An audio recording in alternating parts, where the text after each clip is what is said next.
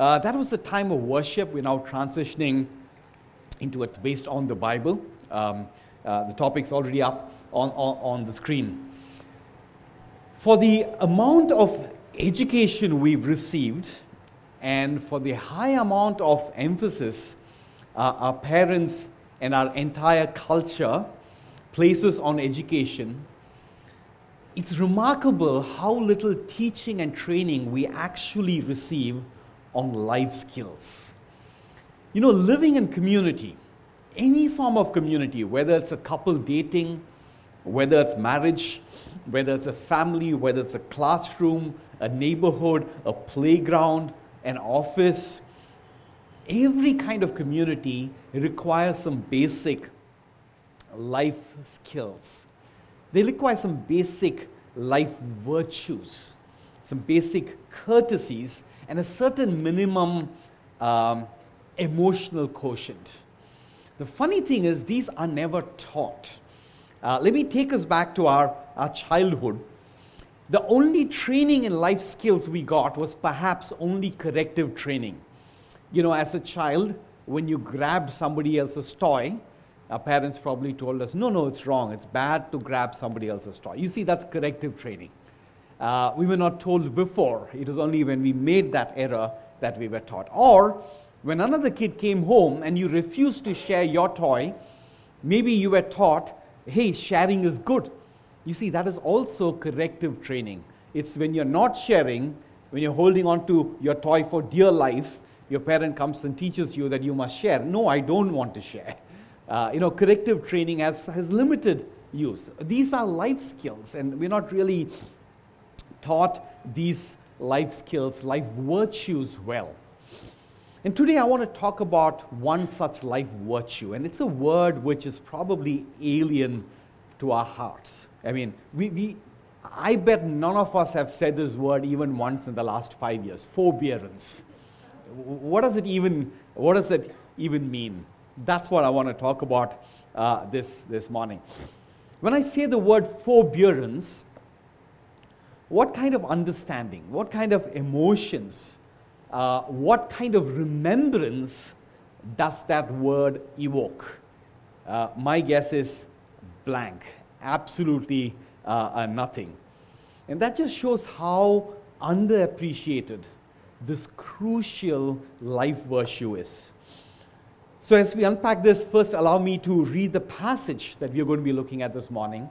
And this is one of the key themes. Forbearance is one of the key themes in the passage. I'm reading from a book in the New Testament called Colossians, written by an amazing person named Paul. I'm reading from chapter 3, verses 12 to 16. If you can keep some more, so that I don't have to strain my voice. Thank you, Sudhir. Therefore, as God's chosen people, holy and dearly loved, clothe yourself with compassion, kindness, humility, gentleness, and patience. Bear with each other, that's forbearance, and forgive one another if any of you has a grievance against someone. Forgive as the Lord forgave you. And over all these virtues put on love, which binds them all together in perfect unity. Let the peace of Christ rule in your hearts, since as members of one body, you are called to peace. And be thankful. Let the message of Christ dwell among you richly as you teach and admonish one another with all wisdom through psalms, hymns, and songs from the Spirit, singing to joy with gratitude in your hearts. Allow me to lead us in prayer as we look at God's Word. Father, we thank you, Lord. We thank you that your love transforms us. You do not transform us with fear. You do not transform us with threats, but you transform us with love. And so this morning, Lord, as we look at your word, we pray that your Holy Spirit will just so beautifully impress your love in our hearts that we will be changed forever. In Jesus' name we pray. Amen. Amen. I'd like to draw three things for us from this passage. First, what does forbearance really mean? Second, how does God exercise forbearance to us? And third, how we should exercise forbearance. What does forbearance really mean? How God exercises forbearance to us? And how we should exercise forbearance to one another. Let's look at the first thing. What does forbearance really mean? Straight up, let me say that forbearance does not mean forgiveness. Forbearance and forgiveness are very, very distinct virtues. And this passage makes that quite clear. Bear with one another, bear with each other, that's forbearance, and forgive one another if any of you has a grievance against someone. And this verse speaks of forbearance and forgiveness as two distinct virtues. This sentence would make no sense if both the words meant the same thing. If both the words mean the same thing, this is what this verse would look like. Forgive one another and forgive one another. If you have a grievance against someone, makes no sense. So clearly, when the Bible says, bear with one another, forbearance, and forgive one another, it's meaning two different things. So what exactly is forbearance? Forbearance is that one step before forgiveness. When someone who has hurt us is yet unable to see and own up to his offense against us, we exercise forbearance while waiting patiently and lovingly for that person to repent. We bear with that person till he repents. It may not be a really big sin. It's not as if this person has slapped you or he's stolen your car. It's just a series of small little hurts, which is bound to happen in any community. It's bound to happen in marriage. It's bound to happen in church. It's bound to happen at work. A series of small little hurts. A sharp comment here. Maybe this person was a little too condescending to you. Or maybe he was just grumpy when you invited him home to a party. Or when you went with this person, he orders 5 dishes and you order only 1, and he so graciously agrees that you should split the bill equally between the two of you. Or this one person who just loves to give you unsolicited advice about how you should live your life. And he keeps doing it again and again, a series of small little hurts. Or maybe this person, keeps making really insensitive comments at gap groups which meet in people's homes through the week. We all laugh at it, but you'll be surprised at how intensely we can begin to dislike a person because of these small little things, these small little hurts that kind of really add up to a lot. Hey, this happens in church. It happens in a community of godly people who love Jesus.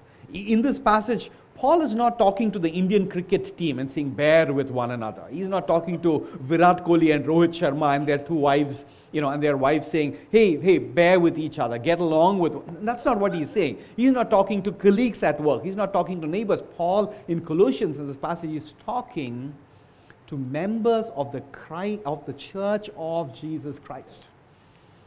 We do hurt each other. We do rub each other the wrong way. And we need forbearance in a church. And when these small little hurts pile up and we become upset with someone, or you begin to dislike someone, and it happens, and you know it, and you're probably thinking of 3-4 people in your mind right now. I am. When we go through that journey, Paul is calling us, bear with one another. That's forbearance. It's not yet forgiveness. Or it could be big hurts too. Maybe you were great friends with someone and maybe they messed it up, and I'm sure you did too, a little bit at least. And there's a big fallout. Maybe both of you are not yet ready for forgiveness. And that's where forbearance, which is a gospel virtue, comes into play. We are called to bear with one another in such circumstances. Forbearance is not yet forgiveness, but it is waiting lovingly and patiently for the offender to repent so that we can exercise forgiveness most meaningfully. Seen through the gospel lens, forbearance quite literally means bearing the weight of the sins of the offender. You're bearing the weight of his sins against you till God brings them to repentance. This is pretty deep. As I said earlier, I'm willing to bet none of us ever used the word forbearance even once in the last 5 years. Maybe you've never used it in your life. And so it's not language that is really familiar to us. And so allow me to translate forbearance, which is a biblical word, in our language. And the phrase that I would best use, the colloquial phrase, the phrase we are comfortable, familiar with, that I would use to describe forbearance is to put up with someone. Putting up with someone. But let me hasten to add that there are many shades of putting up with someone. And not all shades of putting up with someone is actually biblical forbearance. Let's look at some of those shades. We can put up with someone with cold indifference. We've all done that in church. We've done that to our siblings. We've done that to our spouses. How's everything? Fine. Is something wrong, honey? Yeah, everything is okay. We're not fighting, but we are not talking either. And we kind of pull ourselves back. We withdraw from that relationship. We withdraw from our intimacy with that person. In such cases, this is not biblical forbearance. This kind of putting up with each other, it's actually better to fight, because then at least there's a chance of the conflict being resolved. So putting up with someone with cold indifference is not biblical forbearance. The second shade of forbearance is we can also put up with someone with hatred and anger on the inside. He's smiling nicely, how are you, on the outside, but inside you're hopping mad, boiling mad. That's not forbearance either. Another shade of forbearance, we can put up with someone with a shrewd intent of hitting back at the right time. Apna time aayega. Just hang on, man. My time's going to come, and I'll give it back to you. None of these shades of putting up with someone is biblical forbearance. True forbearance is putting up with someone patiently and with love, expecting that person to repent. Forbearance is that posture of grace in which we wait without anger or without malice or without vengeance, but with love for the offender to repent for his sin against us. When the Bible says love is patient, love is kind, forbearance is one of the things it means. True love will wait with patience and kindness for the offender to repent. In our practical life as followers of Jesus, we do not really reflect on this virtue of forbearance often enough. But it's a very important doctrine that the apostles consistently taught the early church.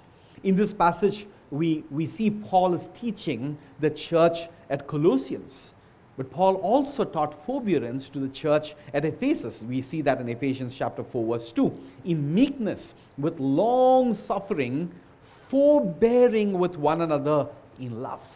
Clearly, this is the teaching. Paul also taught this to the church, the doctrine of forbearance to the church in Romans. We see that in chapter 2 and chapter 3. We're going to come to that in a little bit. Paul taught forbearance to his disciple Timothy. Peter also wrote about forbearance in his letters, which are recorded for us in the Bible.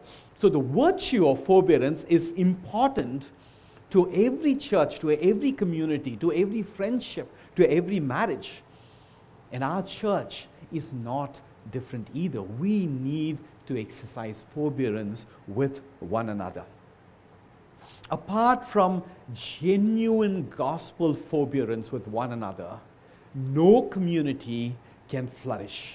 No church can be effective on mission together unless we are graciously putting up with one another because of the love of Christ. I know we are kind of speaking about forbearance, but I hope you've already experienced it before we are naming it this morning. I hope some of you have experienced this forbearance. I hope some of you have seen others bear the burden of your sins till you saw things differently and understood.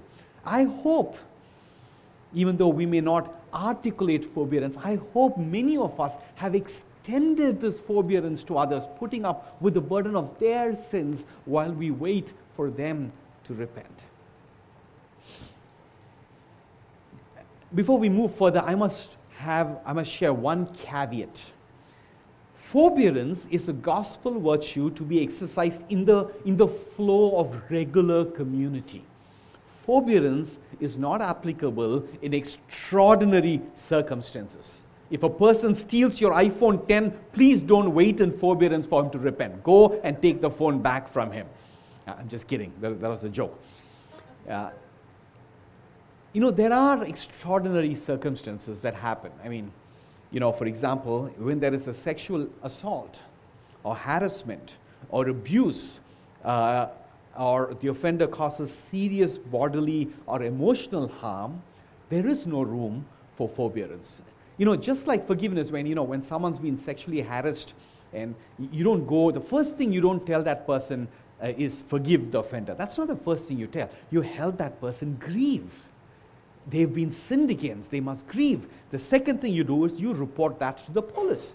You do that so that the offender does not perpetrate the same crime against another. So in extraordinary circumstances like that, forgiveness is not the first response. Eventually, yes, God will give us the grace to forgive, but we can't rush that process. We need to grieve. We need to find healing first. And so, in extraordinary circumstances, again, forbearance is not as applicable, just as even forgiveness is not. So that caveat is important.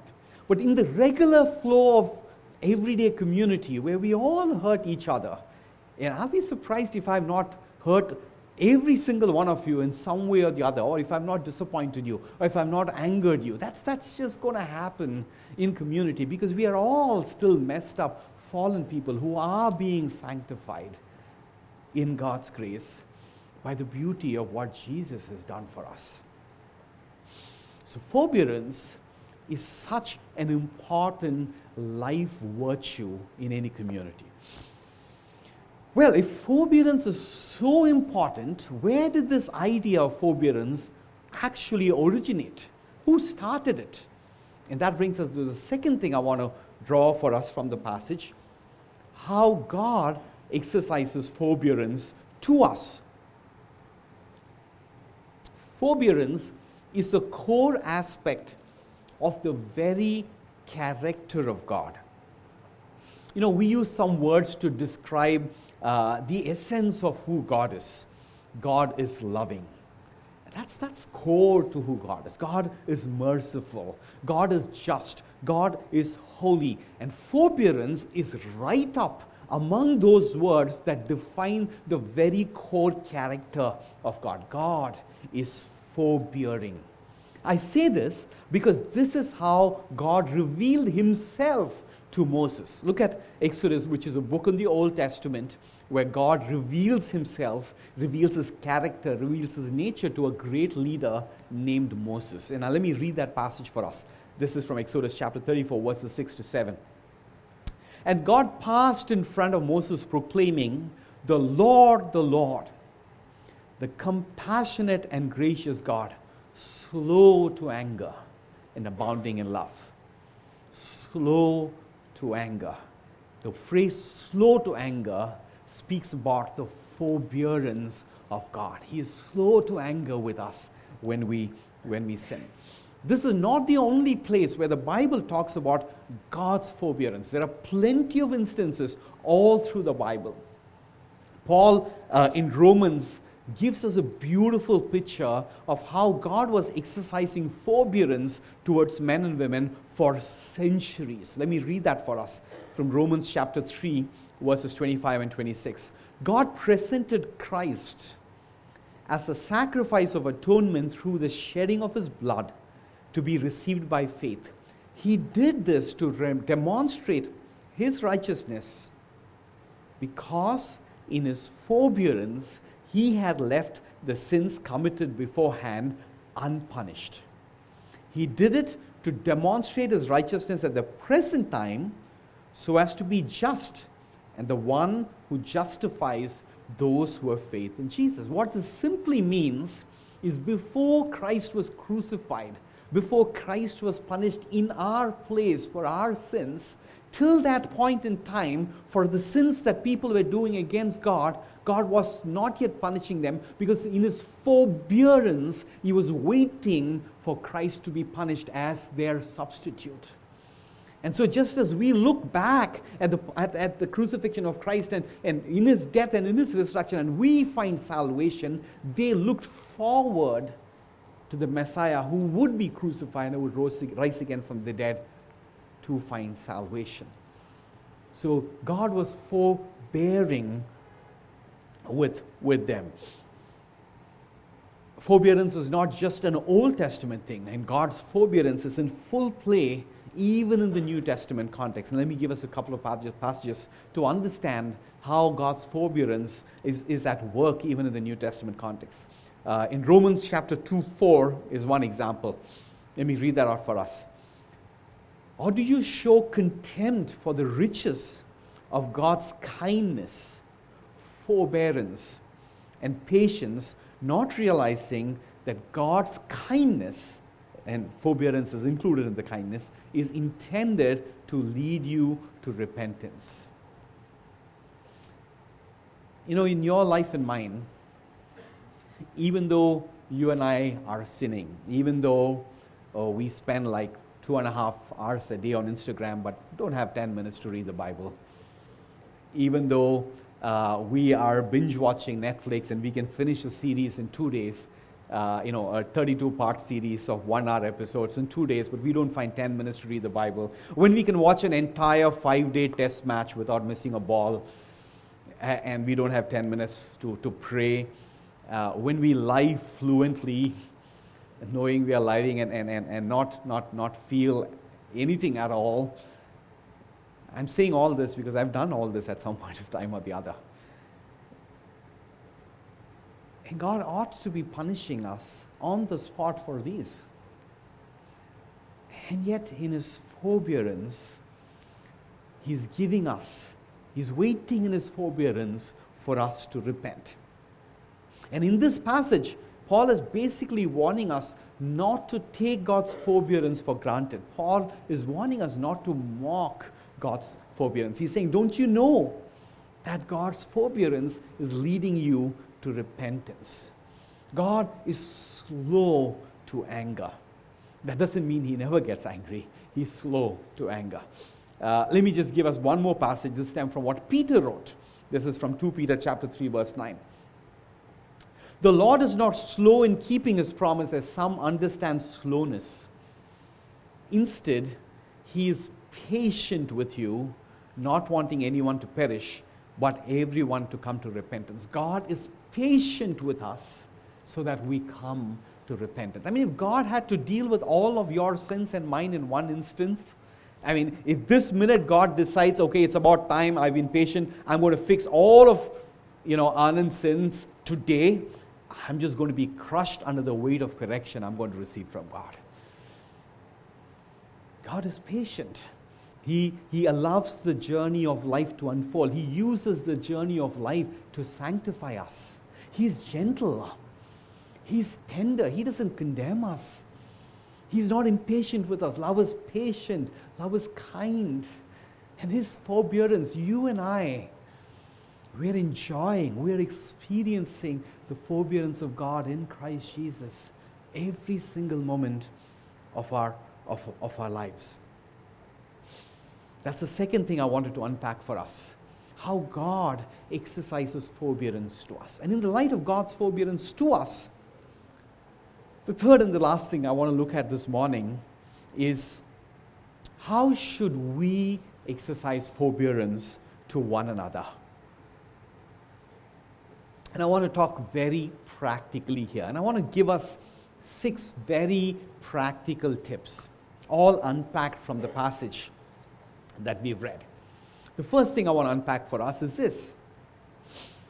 Every one of us need the forbearance and the forgiveness of others. Look at verse 13. Bear with each other. This is Paul talking to the entire community, to all of us. Bear with each other and forgive one another. This passage, Paul is not saying, bear with the difficult person and forgive them. This passage is assuming that all of us are difficult people. I mean, talk to the most loving husband and the most loving wife. I mean, from the outside, the marriage might appear hot and rocking. It is so only because of forbearance and forgiveness. The happiest of couples will tell you that the husband is really difficult to live with, really difficult to put up with. The husband will tell you the wife is equally difficult to put up with. It is only forbearance and forgiveness that makes a marriage work, that makes any community work. The Bible assumes, when it says bear with each other, the Bible assumes all of us need forbearance. The Bible assumes all of us are difficult people. And the pastors, for example, are no exception. I mean, you need to bear with me. You need to put up with me at some level as much as I need to put up with you. Biblical forbearance, not in the wrong way. And so if so far in this sermon you've been thinking about that difficult person who really needs your forbearance, you need some help. And so, if that's what you've been feeling, please allow me to turn your gaze 180 degrees to look at yourself, as I turn my gaze to look at myself. If you're thinking of that difficult person who needs forbearance, let me assure you, you are difficult, and I'm difficult in my own unique way. We all need forbearance. We might not realize it, we might not accept it, but we all need forbearance. That's the first thing. All of us need forbearance. So it's not a few difficult people the sermon is aimed at. It's meant for all of us. That's what the Bible says. That's what Paul assumes. The second very practical thing I want to draw for us from this passage is that the gospel permits only 2 responses. Only 2 responses. Forbearance and forgiveness. When someone grieves you, look at that verse again. The scenario is someone has grieved you. And the Bible says, bear with each other and forgive one another if any of you has a grievance against someone. So it gives us only 2 responses. Forgiveness or forbearance. Sulking is not an option. The Bible doesn't give us that option. Avoiding that person who's hurt you is not an option. Ignoring that person is not an option. Being angry with that person is not an option. Hating that person is not an option. Not liking his or her Instagram stories or posts because he's hurt you is not an option. Smirking every time you see something on Instagram is not an option. And please don't be offended by the language I'm going to use. But I'm not using it in a derogatory way, but I'm seeing it in a matter-of-fact way to bring home a point. Bitching about that person to your close friend or your spouse is not an option. The Bible, the gospel, does not give us those options to respond when someone hurts us. It gives us only 2 options. We forbear that hurt. We show forbearance with that person, or we extend forgiveness to that person. Jesus, the gospel, gives us only 2 options. The third, and I think this is really important, I found this very helpful in my journey. The third practical tip. When the other person is not repenting, forgiveness may not be healthy. Think about it. I mean, don't rush to assume, rush to assumptions, but hear me out. I really began appreciating the place and the value of beauty and beauty of forbearance only when I realized that it's actually unhealthy for us to forgive someone in some circumstances. And I say this carefully, so please bear with me. When someone has wronged us and that person is not repenting because he doesn't want to repent or he simply cannot see his sin, forgiving that person is very unhelpful. It's very unhelpful for that person, and it's very unhelpful for you. It's very unhelpful for that person because your forgiveness means nothing to him or her. Your forgiveness is not going to transform him. Your forgiveness, on the contrary, is actually going to encourage him to continue in his sin because you're just forgiving. It's unhelpful for you because it's really going to mess up your emotions. You're going to forgive, and he or she is not going to repent, and he's going to keep doing the same sin against you again and again and again, and you're going to get just so frustrated until one day you're really going to explode.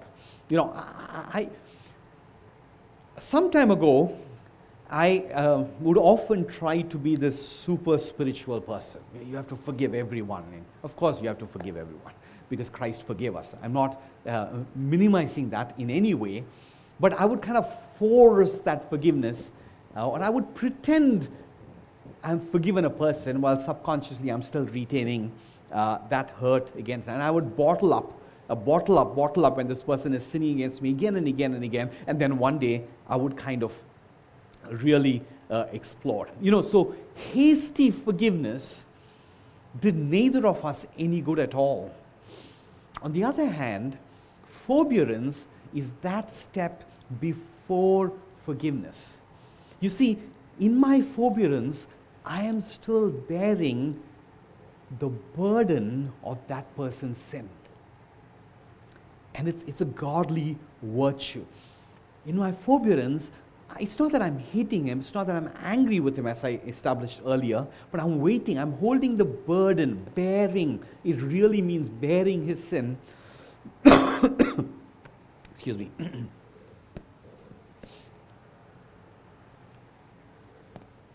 It really means bearing that person's sin while we wait patiently, lovingly for God to bring that person to forgiveness. So the practice of biblical forbearance protects us from fake forgiveness. It protects us from shallow forgiveness.